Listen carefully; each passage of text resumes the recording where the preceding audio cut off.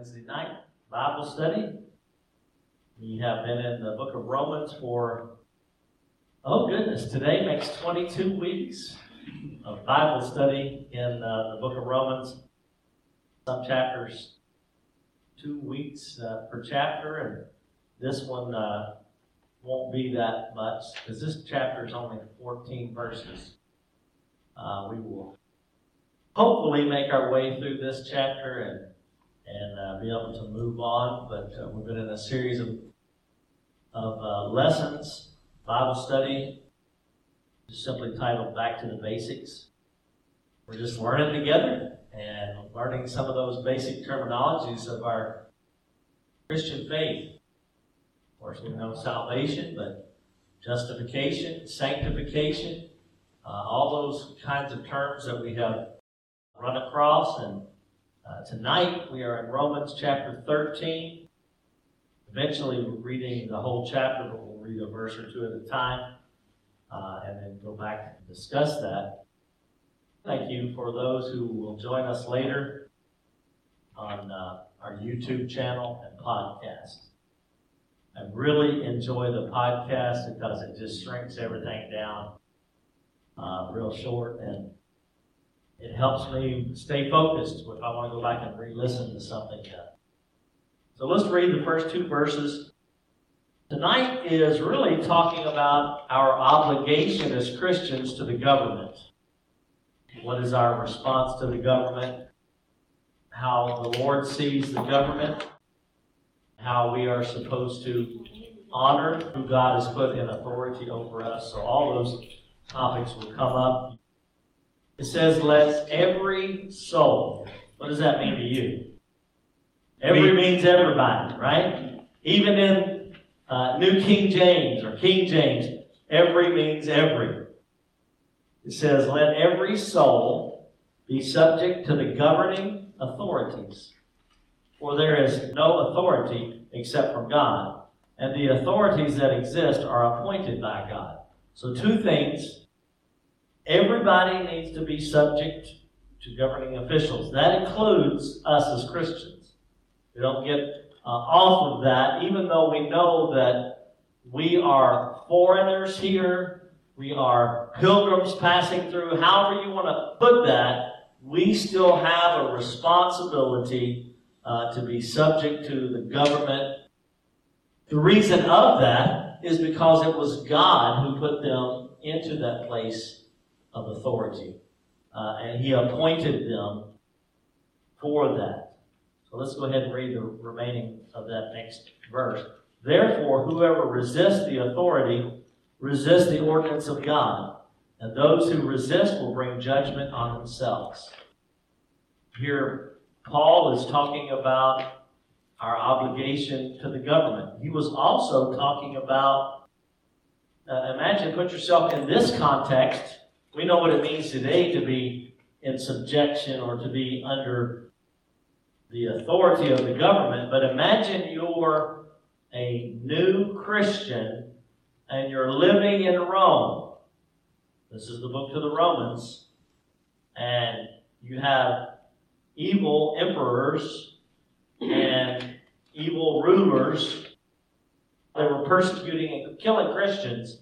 And here Paul is saying, you need to be subject to the governing authorities.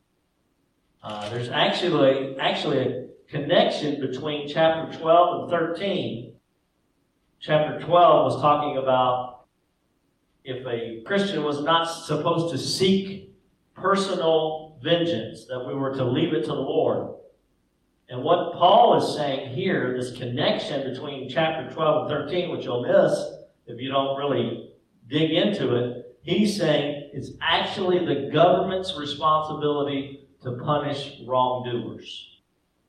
What Paul is saying is the government, actually God put it in place, and He's put it there to help us as Christians, because the government should be punishing wrongdoers. Sometimes that's not happening now.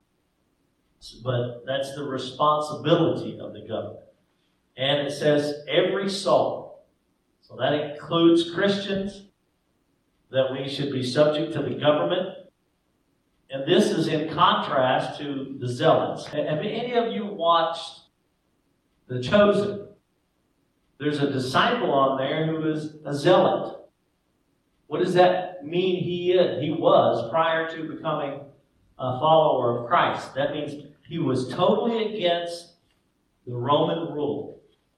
And he would have fought or killed, if necessary, to keep Rome from ruling over the Jews. He was a zealot. So imagine if you were, prior to coming to follow Jesus, you were a zealot. Now Jesus is teaching as well in his parables and everything that we're to be subject to the government. That might be a little bit difficult. Why does God, it says God appoints government leaders. Why would God do that? Why do we have government at all? Have to have order, law and order, right? You learn about that in school, right?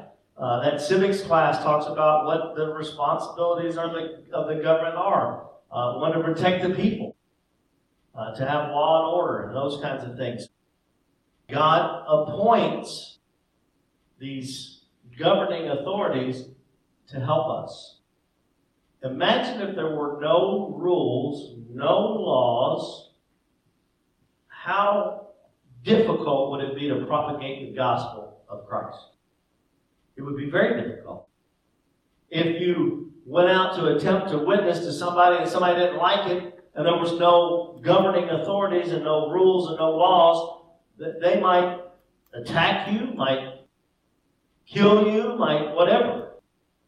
You ever went to a foreign country that had very little law and order? You recognize it immediately. I mean, even the simple things like traveling in a vehicle in a country like Haiti, it's insane. It's crazy.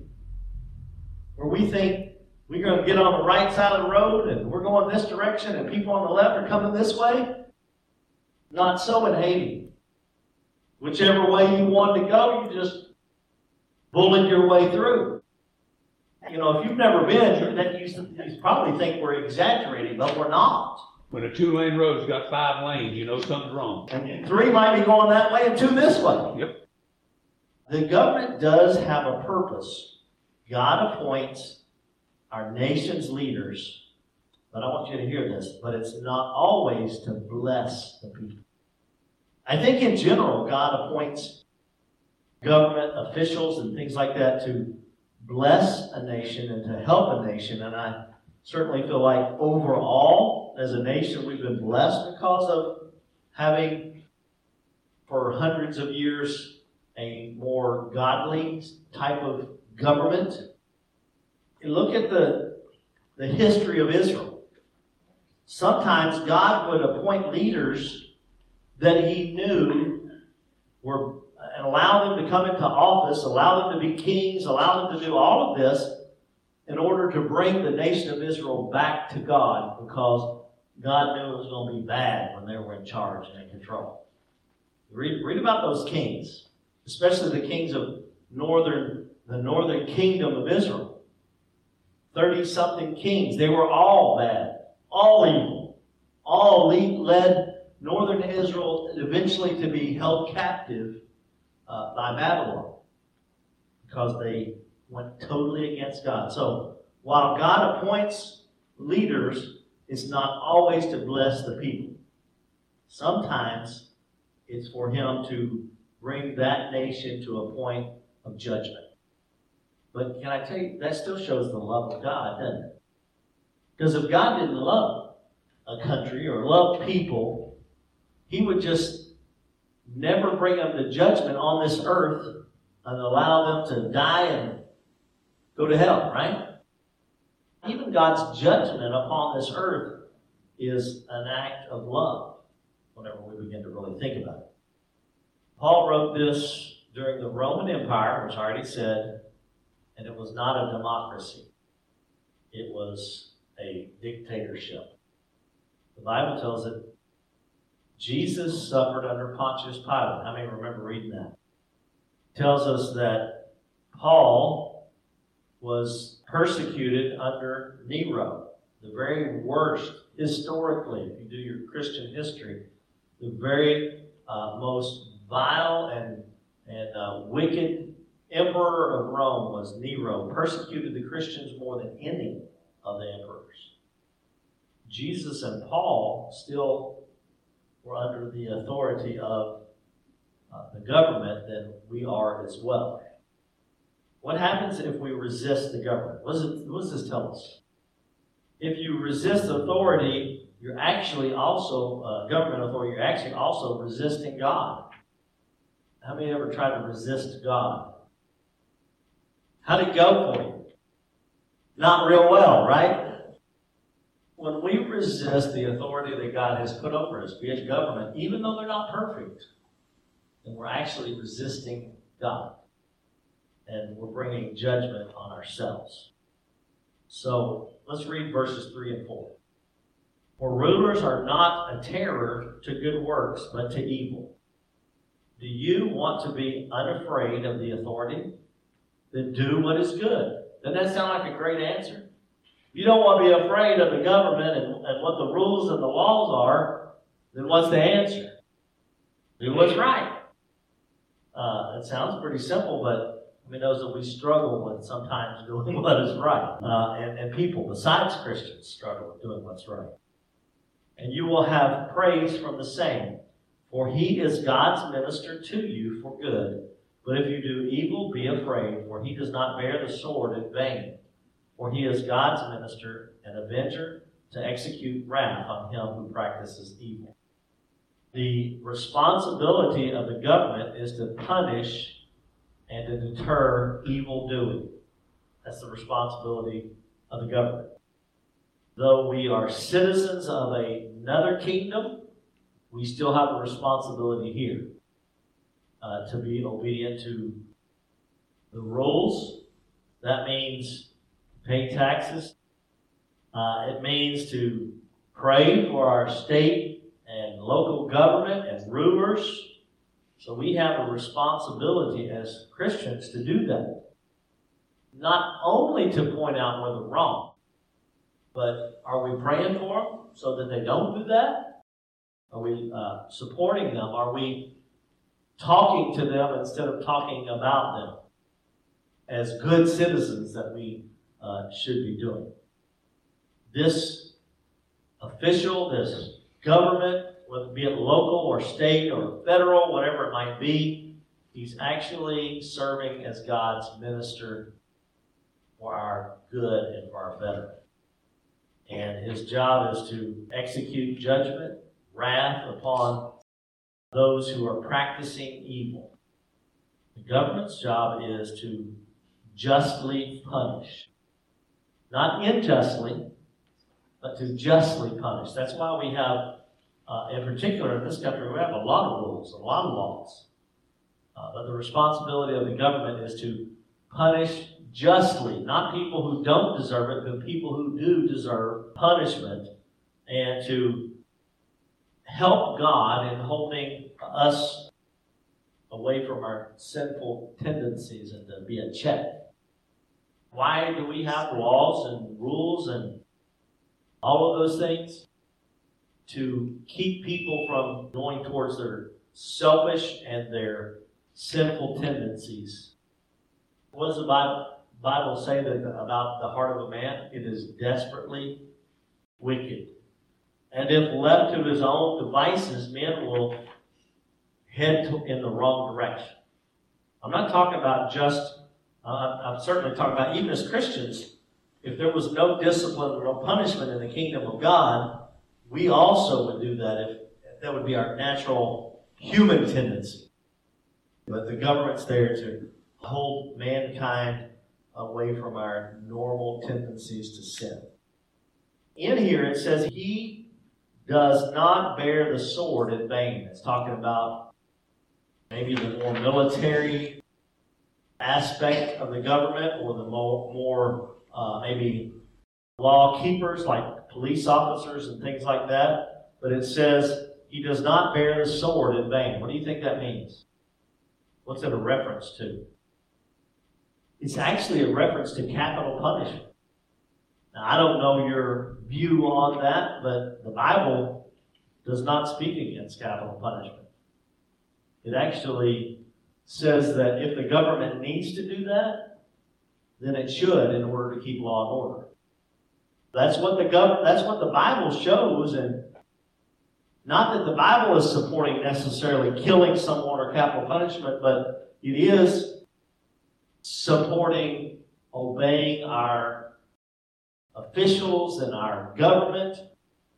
If you look in the Old Testament, you're going to see an eye for an eye, tooth for a tooth, those kinds of things. Is that God's grace, and is that really God's plan? Probably it's a part of God's discipline and judgment, but I think we also know that God is gracious and loving and merciful.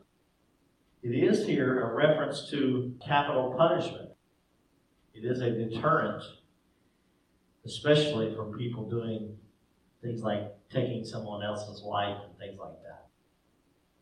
There is punishment for the things that we do. Even in God's mercy, there still is. If we stay in our sin, then we know what the punishment is. We're to be under the subjection and be ruled by the government. So let's read verses 5 through 7. This is going to talk about, as a Christian, our responsibility towards the government. Therefore, you must be subject not only because of wrath. In other words, don't just obey because you're going to get punished, but also for conscience sake. That it's the right thing to do, that God has said be in obedience and be living in subjection to the government.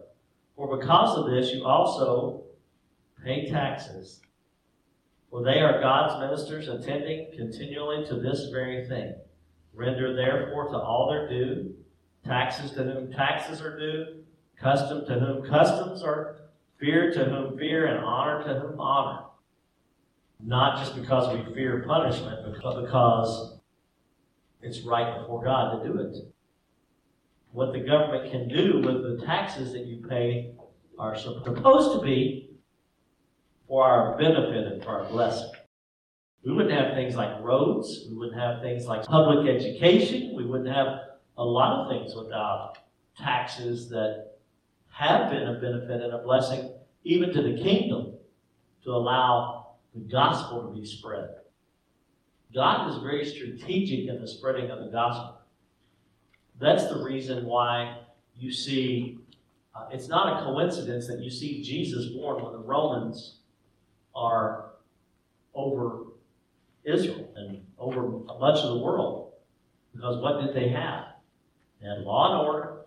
They had road systems. All those kinds of things that made it easy to propagate the gospel once Jesus was born. We're subject to pay taxes, to render our due, for things that we are to give to the state or to the government. What are they? Taxes, customs, fear, honor. To whom honor belongs, yes. But I've met a lot of our local officials and a lot of our magistrates, and I prayed over them whenever they went to meet. And I've prayed over our judge executive, and I've prayed, and when you do that, you're honoring what God asked you to do in that. To honor somebody, you don't always have to totally agree with them. But you can honor. What you're honoring is the position that God put them in. You may not agree with their politics at all. So what's a custom? Is another type of taxation. Fear. I think God instituted the government to be able to deal with punishment, to punish people who are evildoers so that we would have a healthy fear. There is such thing as a healthy fear. So that we stay out of trouble and we honor what He wants. So, let me ask you this. In light of all of this, is it ever right to be in rebellion against the government? I don't think it's right to be rebellious. We have to go by our conscience, and if Yes. something is sinful, we can't do it. If it's against God's law, then we have to buck against that, however you want to call it. Rebellion seems like a pretty strong word.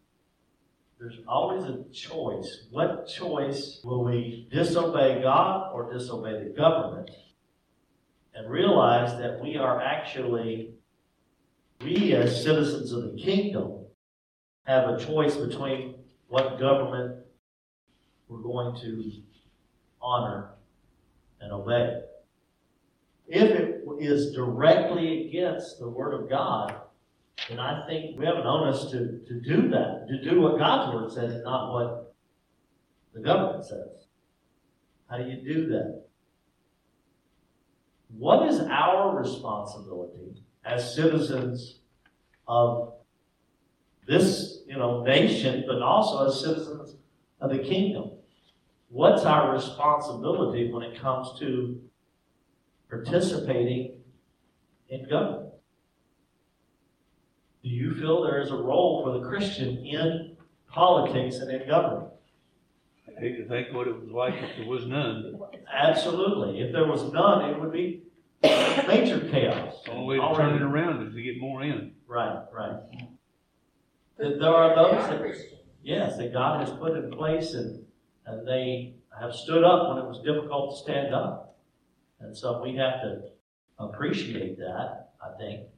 And certainly if God puts it on your heart to be a part of government, then I think we have a responsibility to do that. If God has given us the gift of governance and leading, and we use that to the betterment of our nation and our localities, and I think that's a good thing. Well, we are a part of it, whether we want to be or whether we do anything or not, because Right. we either vote or we don't vote, and either way, we are a part of it. Let's move on. We'll read verses 8 through 10. As Christians, we have a responsibility to the government. So what is our obligation, which is this next part, to people and to our neighbors? So verses 8 through 10. Owe no one anything except to love one another. For he who loves another has fulfilled the law. For the commandments, you shall not commit adultery, you shall not murder, you shall not steal, you shall not bear false witness, you shall not covet, and if there is any other commandment, are all summed up in this saying, namely, you shall love your neighbor as yourself. Love does no harm to a neighbor, therefore love is the fulfillment of the law. We do have a responsibility for our neighbors, for our community, and that community can be summed up, and this is in your questions, the fulfillment of the law. Love is the fulfillment of the law. So if we're obeying those 10 commandments, which are based on love for God, love for people, when you split them up into categories, then we're fulfilling the law. And we'll be on right standing with God, and more than likely in right standing with people. So don't owe anybody any debt. What does that mean? Pay your debts. And your most crucial debt is to love people. Specifically here is not talking about a financial debt, although if you do have those, you need to pay them. But it's talking about our debt to one another as humans, to love and to carry out that obligation and to do what God's called us to do in that. By the way, the Bible never commands us not to borrow at all. It does say things like the borrower is slave to the lender, but in passages like in Matthew 5:42, if you wanted to look that up, it does not say that it's bad to borrow. There are obligations when we borrow. That's to pay it back. And this is not just saying care for other Christians, although certainly we better be doing that.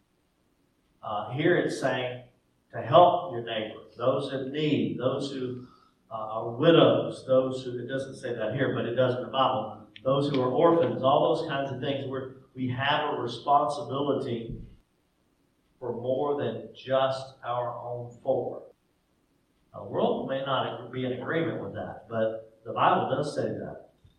There is a system that was put in place in the New Testament to help widows and orphans and to feed them and do those kinds of things. And so we need to do as much as we can in that as well as Christians. Fulfill that, we are to love. What does that look like? How do you love? If love is the fulfillment of the law, we can still do religious things and never fulfill the law. So we have to be careful. We can show up for church and not show love. We can pay our tithes and not really show love. We can do all kinds of religious things, but here the call is to love. So let's read verses 11 through 14, which will finish this up. And do this, knowing the time. Do what? Love. That now it is high time to awake out of sleep. Might ring the bell. Time to get up. Awake out of sleep, for now our salvation is nearer than when we first believed. Man, is this fitting for our day or what? I preached a sermon on this passage a few years ago. I don't know if any of you remember it. I set an alarm clock on that altar, and I had it purposefully set to go off every 9 minutes. And I would go over, I set the alarm, and then I would hit the snooze instead of the shut it off. And when it'd go off again, I'd say, it's time to wake up. And that's where we're at in our day. I believe if the devil had his way, he would rock us to sleep in the norm of everyday living, of just survival, of just making it. But that's not where we're supposed to be as Christians. I'm not talking about financial prosperity in this. I'm saying love each other so much and love people so much that you are conscious of the time that we're living in. The Lord can come back at any moment. For now is our salvation nearer than when we first believed. The night is far spent, the day is at hand. Therefore, let us cast off the works of darkness and let us put on the armor of light. In this, it's like throughout the Bible, there's always something that you're going to push off and something you're going to put on. And you see this here. You're casting off any works of darkness and you're putting on the armor of light. Later on, pretty much saying, put on Jesus. So let us walk properly as in the day. How many knows that sinners walk differently in the day than they do in the night? Many times, that's a period of drunkenness and revelry, as it says, lewdness, lust, strife, and envy. So even in the physical, you see that.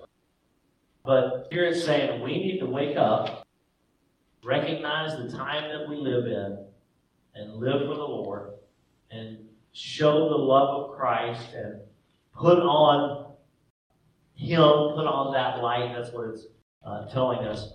Make no provision to the flesh and fulfill its lust. So we're to be awake. What does this mean to you? How can you be awake in the day that we live in? Open up your eyes. It's speaking of energy, that we need to be energetic, not sleepwalking. Remember, have you ever seen somebody sleepwalk? It is wild. They're walking around and they think they're awake. They're really asleep. We have to be careful that we're not doing that and that we're awake. The Lord's return is coming. And it is just so easy to get lost in the world and worldly pursuits and worldly desires and even good people. You know, not big sinners, but we just sometimes, if we don't watch it, we don't recognize the day that we live in. works of righteousness instead of the works of the darkness. Come out of the night into God's light. Into God's light. So, licentious is a word that's used there in this last part. Licentious means the desire to be in a forbidden bed or to do something that you know you're not supposed to do. Not chaos and disorder and all of that. You're waiting on the world to get better, quit waiting. I mean, that's a message I'm seeing here. We're in the last days. I know that's been said for hundreds of years, but we're closer now than we ever were. We'll not get better. Now, can we have periods of revival? Absolutely. And I believe that we will, and we'll see that. If you ever give up that God is not going to move again, then you're in a sad situation. Because God does still move. And I see the last revival coming through children and youth. Because the Bible tells us that the hearts of the children will be turned to the Father. And likewise, the Father to the children. So there is a restoration work that's going to happen in the last days. And I'm already seeing it, folks. As I talk to other ministers, who's coming back to church now is the kids and the youth. Every church pastor that I've talked to, man, we're really growing in this area of children and youth. Why? Because it's God's heart for the end times. And so, honestly, I'm kind of excited as I look at this and I see a move of God, and we're not going to miss this. We're going to focus on, not to the bad of middle-aged or elderly people, but that we're going to nurture them, and we're going to feed into them, and we're going to be a part of what the kingdom is about in the end days, which is young people, sons and daughters prophesying. I just want to give you a little flavor of what I see God doing in the kingdom. Sometimes we miss a little bit when we just have, and I'm not trying to be mean and saying, but sometimes we put blinders on and we only see our own church and our own what we have seen. But God's doing something in the kingdom in these last days, and I'm telling you, it's coming through children and youth. That's the move of God in these last days, is that another generation come to the Lord. All right, let's do these questions. So, who is to be subject to the governing authorities according to verse 1? Every soul. Who does that include? Everybody. Question 2. Why are we to be subject to the governing authorities? God ordained them, appointed them, however you want to say that. God appoints a nation's leaders, but not always to bless the people. Question 4. When would we disobey governing authorities? Contrary to God's law. If you don't want to be afraid of governing authorities, what should you do? According to verse 3. Do what's good. Do what's right. Question 6. How does the government serve God's plan? Makes a better world for Christians to work in. Is that it holds us in check. At least the laws should hold us in check. We're not just running off and doing our own sinful thing. But yes, the government has many roles in assisting God's plan. Question 7. What is the sword a reference to? Capital punishment. What 4 things are we to give to the government? Question 8. Taxes, customs, fear, and honor. Question 9. What is the fulfillment of the law, according to verse 10? Love. And then final question. What are we to cast off and to put on, according to verse 12? Cast off darkness and put on the light.